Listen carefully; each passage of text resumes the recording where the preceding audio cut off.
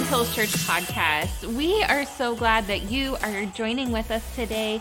My name's Kate Swanson. I'm the communications director around here, and I just want to welcome you in. We are going to jump into our message in a moment, but here are a few things that are happening at Red Hills Church this week.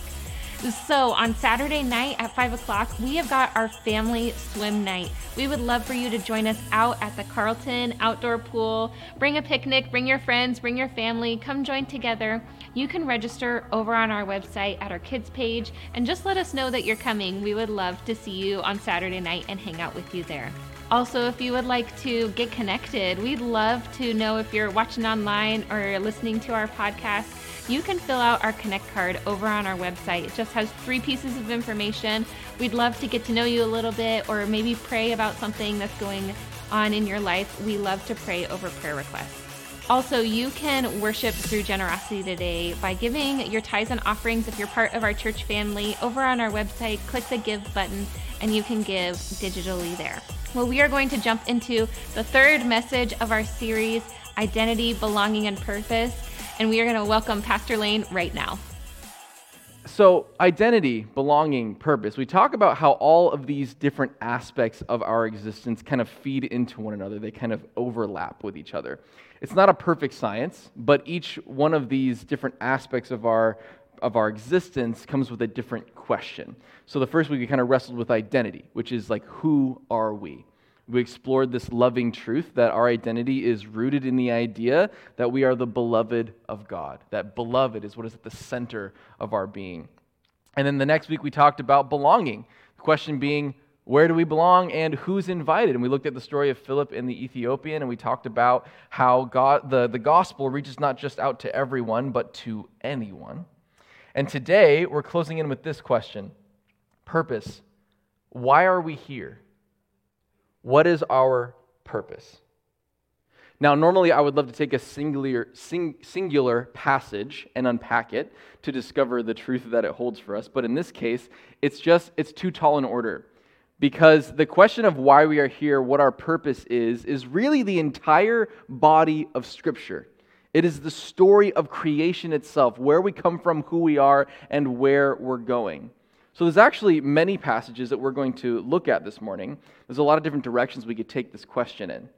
But when we say we, our purpose, know that we are talking about capital C church. Yes, Red Hills, but not just us. The entire people of God. Why are we here? What is our purpose?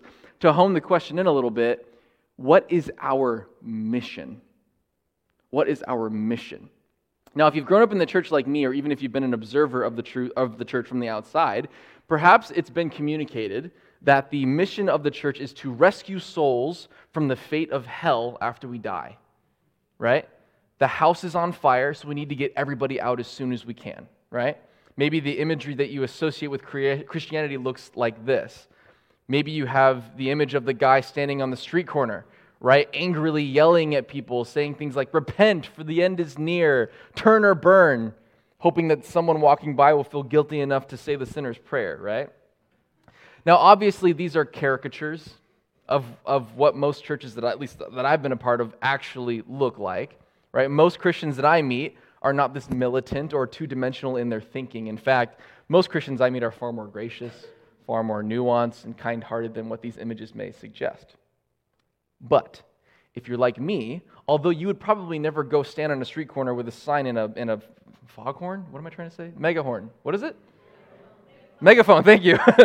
With one of those and yell at people, there is perhaps a bit of this rather two-dimensional thinking that's kind of infiltrated the way that we think about God and the gospel. There tends to be this way of thinking that has kind of been in the diet of Western Christianity, that the gospel is primarily about saving people from hell when they die.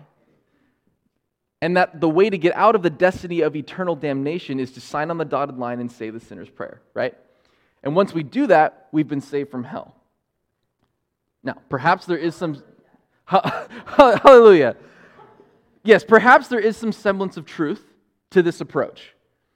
But it's definitely not the whole story, right? It's definitely not the whole truth. There are some important things missing if the entire gospel is just, we don't go to hell. There's some important things missing. Because if we look at the scriptures and the story that they tell, I think that we find that there is something far more compelling than that story. I learned how to do this really cool experiment from an author named Joshua Ryan Butler. You can all do this for yourself later. If you go on BibleGateway.com, there's a feature where you can type in a word to the search bar, and it will show you how many times that word appears in the body of Scripture. And if you type two words together, it'll show you how many times those two words appear together in the Scriptures. Now, the translation that you use will impact this a little bit, but for the most part, the trend is the same. If you go to that search bar and you type in the word heaven, the word heaven appears 622 times in the Scriptures. 622 times. The word hell, 13. The word heaven and hell together. Guess how many times it's mentioned in Scripture? Heaven and hell together in the same phrase. 0. Heaven and earth, how many times? 195. Heaven and earth. Now, a word study isn't necessarily definitive, but it's interesting that many of us grew up with this notion that Christianity was about avoiding hell and getting to heaven after we die. But the Scriptures don't appear to emphasize this as the main idea. What the Scriptures appear to emphasize is actually the story of heaven and earth. If we look at the mode of worship, right, that Yahweh established with the Israelites, we see the tabernacle, the tent of meeting, right? This is where the Israelites would worship, where the presence of God would dwell. The tabernacle was designed, as it's described in Exodus, as this beautiful, beautiful thing, filled with sculptures of heavenly beings and fruit trees, which all are supposed to point us back to the imagery of the Garden of Eden, where the heavenly realm, God's space, and the earthly realm, our space, were one and the same. The tabernacle was designed to hearken us back to the way things were meant to be, heaven and earth united as one creation. God and human beings together in perfect unity. It was when human beings introduced sin into the system that it corrupted the dynamic of heaven and earthly unity. Because God's creation flowed out of His perfection, His holiness, His goodness. And sin is the anti-creation that is dismantling the good that God establishes, reordering life-giving creation into death-bringing anti-creation. So we are dealing with this human struggle of life-giving creation and death-bringing anti-creation. Life-giving creation was perfect.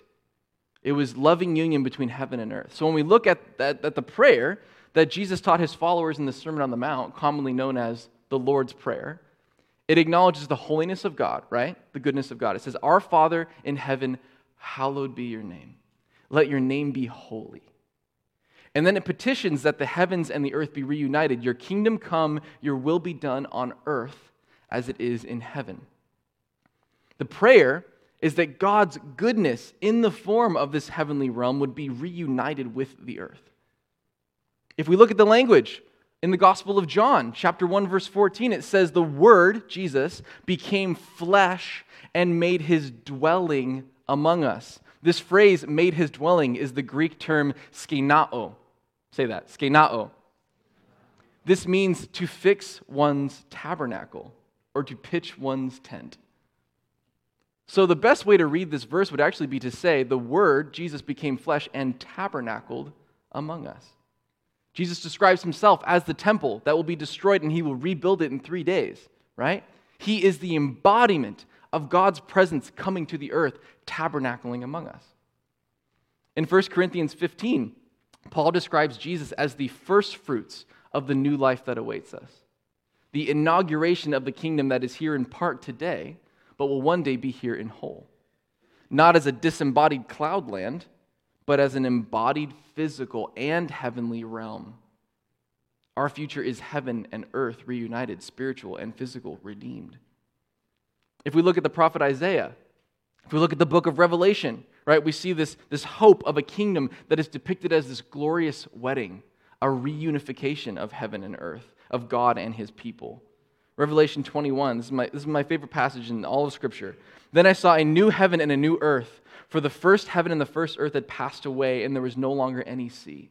I saw the holy city, the new Jerusalem, coming down out of heaven from God, prepared as a bride, beautifully dressed for her husband. And I heard a loud voice from the throne saying, "Look, God's dwelling place," Greek word skene, which means tent, "is now among the people. And he will dwell," skenao, fix his tabernacle, "with them. They will be his people, and God himself will be with them and be their God. He will wipe away every tear from their eyes. There will be no more death or mourning or crying or pain, for the old order of things has passed away. He who is seated on the throne said, I am making everything new." Dude, I don't know how to read that without getting all excited, right? It's just the most epic passage.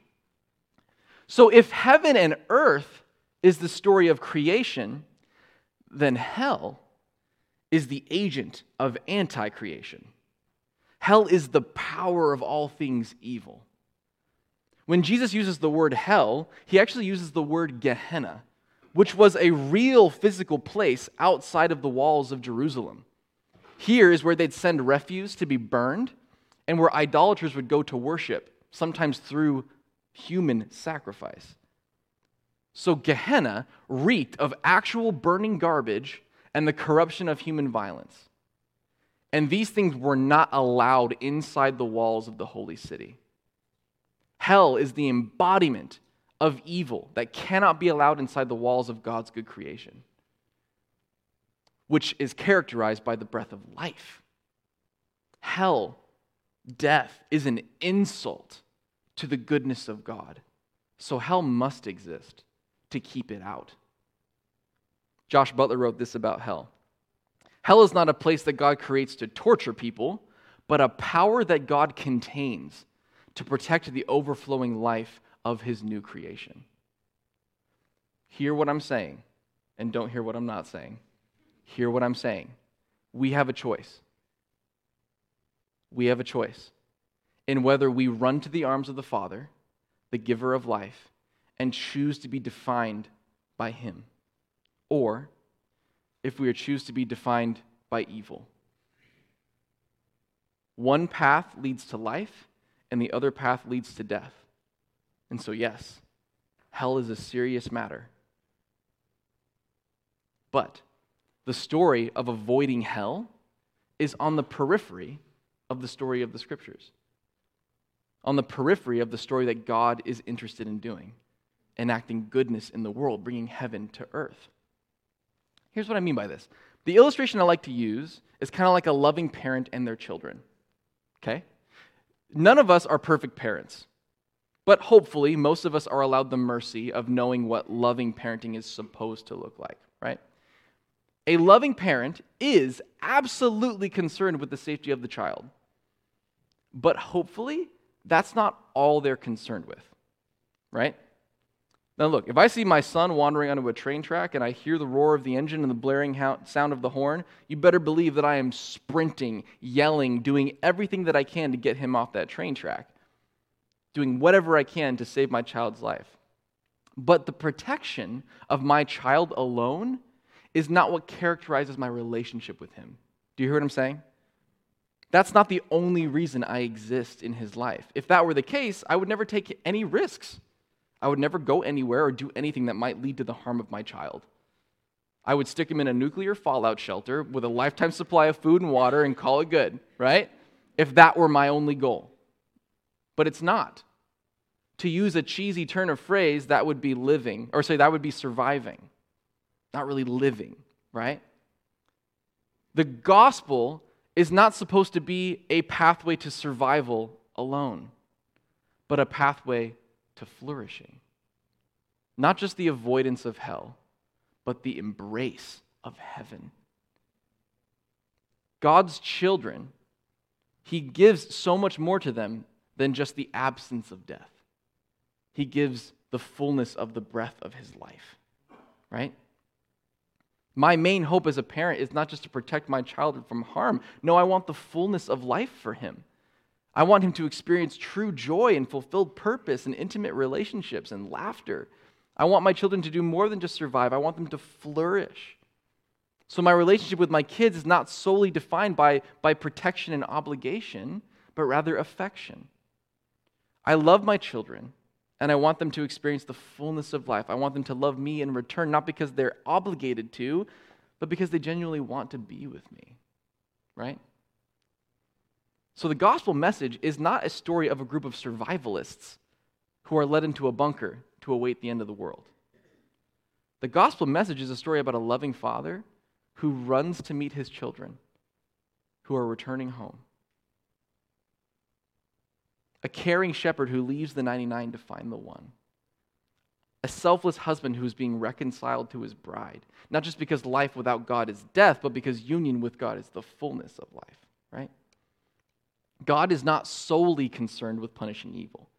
He is determined that we would know him and be transformed by his love into the good and perfect beings he created us to be. Tabernacle, garden, unity of heaven and earth, God and his people. It's more than just obligation and survival. It's affection and it's flourishing. Again, I said this last week. I am not the judge of the living and the dead. That job's taken. So I don't have to burden myself with that job. My job is that I am the bearer of good news, delivering this beautiful story of redemption and renewal that God wants to be with his people again, to wipe away every tear from their eyes, to say no more to death and pain. The plot of this story is to be reunited and reconciled with our Heavenly Father. So the target that we're aiming at is not simply the avoidance of hell, but rather the renewal of all things. That's the target we're aiming at. All right, so here are a couple of images to recap what we've talked about. This first image is the narrative that can limit the true power of the gospel. Life is about where we go when we die. Sign on the dotted line, avoid the bad place. But this other picture is a narrative that I think more holistically depicts the gospel. Jesus began a good work of bringing heaven to earth, and through his death and resurrection, by the empowerment of the Holy Spirit, is inviting us to partner with him in the renewal of all things. Okay, so now that we've explored the nature of a more holistic approach to the gospel, in which Jesus is bringing heaven to earth and inviting us to partner in this work, what does this look like? Well, for this, I want to go to Jeremiah 29. Jeremiah 29. Now, typically when we encounter Jeremiah 29, we usually do so on a bumper sticker or a tattoo or a t-shirt or a mug that's taken out of the context of the rest of the passage because it sounds really comforting, right? We can say it together almost, right? For I know the plans I have for you, declares the Lord. Plans to prosper you and not to harm you. Plans to give you a hope and a future. And all God's people said, right, but let's actually look at the words around the words because it changes it a little bit. Let's back up. We're at Jeremiah 29:11. Let's back up to verse 4. Thus says the Lord of hosts, the God of Israel, to all the exiles whom I have sent into exile from Jerusalem to Babylon. Build houses and live in them. Plant gardens and eat whatever they produce. Take wives and have sons. Take wives for your sons and give your daughters in marriage that they may bear sons and daughters. Multiply there and do not decrease. But seek the welfare of the city where I have sent you into exile, and pray to the Lord on its behalf. For it is in its welfare you will find your welfare. Interesting. Skip down to verse 10. For thus says the Lord, only when Babylon's 70 years are completed will I visit you, and will I fulfill to you my promise and bring you back to this place. For surely I know the plans I have for you, says the Lord, plans for your welfare and not for harm, to give you a future with hope. Then when you call upon me and come to me, I will hear you. Pray to me, I will hear you. When you search for me, you will find me. If you seek me with all your heart, I will let you find me, says the Lord. And I will restore your fortunes and gather you from all the nations and all the places where I have driven you, says the Lord. And I will bring you back to the place from which I sent you into exile. Interesting. It's funny because the context of this passage is not about God's plan for our individual lives to be happy and comfortable. Like at all. This letter was written by the prophet Jeremiah. Prophets were not liked. They were not. They were persecuted, condemned, and ignored whenever they were speaking truth, because apparently the truth of God is frustrating, because the truth of God usually disrupts our own agendas, right? But the prophet is writing on behalf of God to the Israelites in a season of exile in Babylon. So their culture has been dismantled.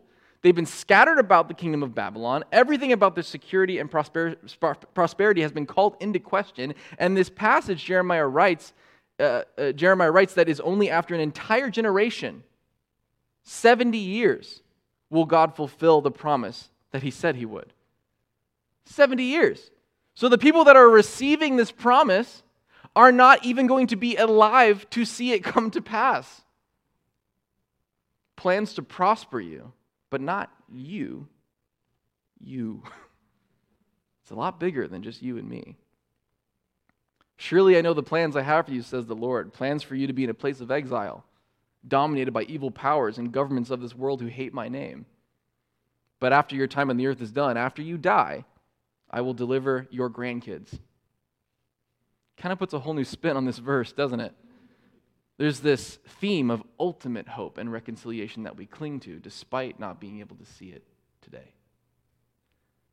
It appears that God had work for his people to do, even when their rights, their liberties, and their culture were ripped away from them. He asked them to work for the welfare of their oppressors. Seek the welfare of the city which I have sent you into exile. We are in a time of exile. Jesus did not promise us a life without suffering or oppression. We just heard this morning, right? In fact, most of Jesus' followers understood that suffering was a part of the deal. We're starting James next week. James didn't write, if you have trials. He said, when. Almost all the disciples were martyred. Look at the documentation of the early church. It is a history full of blood and hardship. So compared to the days of the early church and most of the persecuted churches around the world, Christian churches in the U.S. have it pretty good.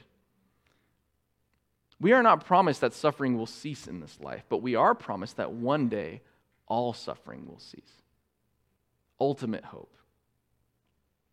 The audacity of this life following Jesus is that we are to contend for the kingdom of heaven to fall on earth right now, even when promises have yet to be fulfilled. Even in a time of exile, because the kingdom of heaven is not one that operates like this world. The physical kingdoms of this world can dominate all they want, but the kingdom of heaven is one that is not defined by these worldly realities, right? Our king wears a crown of thorns. And we have work to do. While we're awaiting the fulfillment of his promises, Jesus doesn't ask us to hide in the bunker and wait for the end. He invites us to boldly go, proclaiming the good news that the kingdom of heaven is at hand. It's at hand, meaning it has begun and will one day be complete. And while we are here, to seek the welfare of the city in which we are sent. Because when we embody God's life-giving love, when we contend for heavenly principles here in this time, we point people to the God from whom those good things came. Do you see? There's this wonderful human, a pastor and an academic named N.T. Wright. He's an older British Anglican bishop. We have very little in common, except that we both love Jesus. And through his work, he has actually helped the Holy Spirit change my life. He wrote a book on what we're talking about called Surprised by Hope. And there are some quotes from this work that I want to share with you. Those who follow Jesus and the Messiah are not simply supposed to survive. They are supposed to count, to make a difference in the world, whether through the witness of a faithful and gentle life or the chance given to some to speak and act in a way which reveals the gospel to many others. For all of that, we need to become strong to face up to the challenge. He says elsewhere, God's kingdom in the preaching of Jesus refers not to post-mortem destiny, not to our escape from this world into another one, but to God's sovereign rule coming on earth as it is in heaven. We have work to do while we are awaiting the fulfillment of God's promises. Work for the welfare of the city in which he sent us into exile. Work for the flourishing of the humans that we find around us. Because whether God's kingdom is in physical power or not, people around us are going to know what the kingdom of heaven is like, what it feels like, because of who we are. In 2 Corinthians 5, Paul writes this about what we're supposed to be doing while we're awaiting the new heavenly reality. He talks to us about a ministry of reconciliation. He says in verse 16, "From now on, therefore, we regard no one from a human point of view. Even though we once knew Christ from a human point of view, we know him no longer in that way. So if anyone is in Christ, there is a new creation. Everything old has passed away. See, everything has become new. All this is from God, who reconciled us to himself through Christ and has given us the ministry of reconciliation. That is, in Christ, God was reconciling the world to himself, not counting their trespasses against them, and entrusting the message of reconciliation to us." Right here. "So we are ambassadors for Christ. Since God is making his appeal through us, we entreat you on his behalf, on the behalf of Christ, be reconciled to God. For our sake he made him to be sin who knew no sin, that in him we might become the righteousness of God." We are ambassadors of Jesus, ambassadors of the kingdom of heaven. Meaning, wherever we go, we are representing the love of Jesus, enacting the good of Jesus, and upholding the truth of Jesus. Jesus' kingdom goes wherever we put our feet. We've been given full diplomatic immunity. That's probably not the right term. Whatever. Authority. Heaven is wherever we put our feet. As the people of God empowered by the Holy Spirit, we are the living embodiment of heaven come to earth, skenaoing, tabernacling wherever we go. When people encounter us, they should smell the sweet aroma of heaven. They should feel the love of God. They should see the hope of the new creation. Our work is to contend for the prosperity of the city in which we've been sent by God, ambassadors of heaven, enacting the love of Jesus in his name. Because when God's people do good in the world, the love of God is revealed. I feel like I need to reiterate something. We did not say that hell doesn't exist, and that it doesn't matter, and that we shouldn't be concerned about people's eternal destiny. If that's what you heard, come talk to me. It's not what I said. What I said was, if we're so focused on hunkering down and surviving this horrible, horrible world and waiting until Jesus comes back, we've missed it. He has work for us to do. He's given us the audacity of hope to know that the kingdom of heaven can and does materialize right now while we're awaiting our heavenly reality.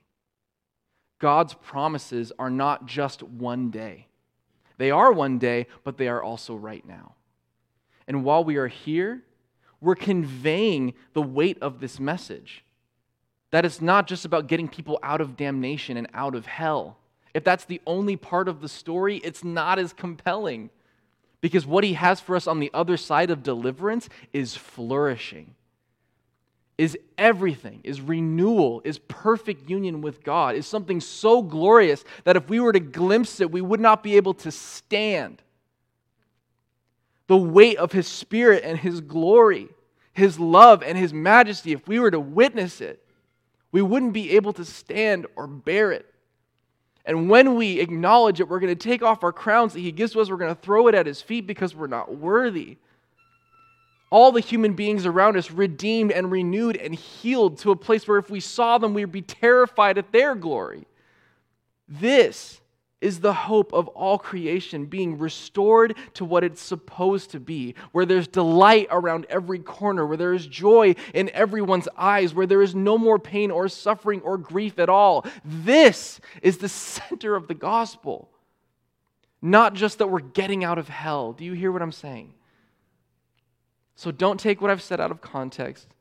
Don't selectively hear what we're talking about this morning. We're not talking about getting rid of deliverance in the gospel story. We're talking about growing it beyond that. Because the story that Jesus tells us, the story that the Bible tells us, is so much bigger, so much more compelling than just getting out of a bad place. When our communities see the work that we do for their welfare, they see God's people bringing heaven to earth. When the school teachers have our support, when the parks we use get cleaned, when the poor who live here are fed and clothed, when the prisoners here get visited, when the orphans here find homes, when the immigrants here find belonging, when the lonely here find community, when the sick here find healing, when those who mourn here find comfort, when there is good to be done, and we do it in the name of Jesus, and we do it in the way of Jesus, we point to a heavenly reality where we embody in part what will one day be revealed in whole. Are you with me? N.T. Wright says this again. Our task as image-bearing, God-loving, Christ-shaped, Spirit-filled Christians following Christ and shaping our world is to announce redemption to a world that has discovered its fallenness, to announce healing to a world that has discovered its brokenness, to proclaim love and trust to a world that knows only exploitation, fear, and suspicion. What a beautiful thing. What a beautiful gift. What a beautiful purpose we have been given as people who carry the Holy Spirit with us, who carry the love of Jesus in us. As we step out these doors today, we step out as ambassadors of the God's at-hand kingdom, as those who contend for the prosperity of our city in the name of Jesus, and those who share with the world what so graciously have been given to us. Your kingdom come, your will be done on earth as it is in heaven. Your kingdom come, your will be done in my office as it is in heaven, in our schools, in our playgrounds, in our homes, on the streets, on the buses, anywhere we put our feet. We're praying, not just with our words, but with our lives, your kingdom come, your will be done on earth as it is in heaven.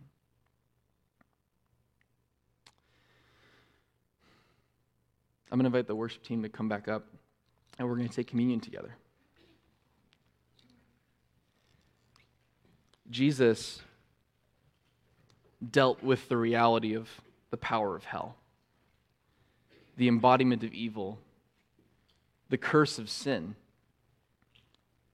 He became sin who knew no sin. We just read this, right? He took on the insult of God's creation. He took it on and he defeated it so that we couldn't, so that we wouldn't have to, because we couldn't, right? And he did so not just because he wanted to save us from hell. Yes, he wanted to save us from hell, but because he wanted to deliver us into something, into human flourishing, into perfect union with God. This is the hope that he gave us through his cross, through his death and his resurrection.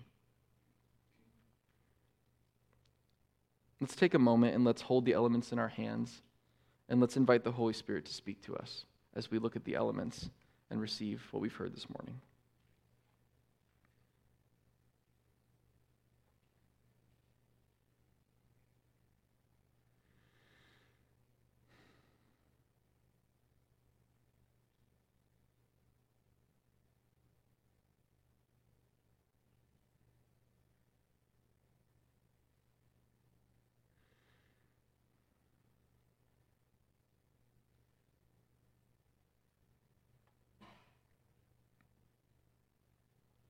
Jesus, on the night he was betrayed, he took bread and broke it. And after he had given thanks, he said, "This is my body broken for you." And in the same way, he took the cup, and he said, "This cup is my blood in the new covenant shed for you. Do this in remembrance of me."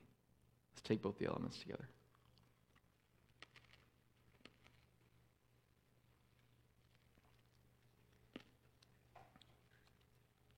Jesus, I pray that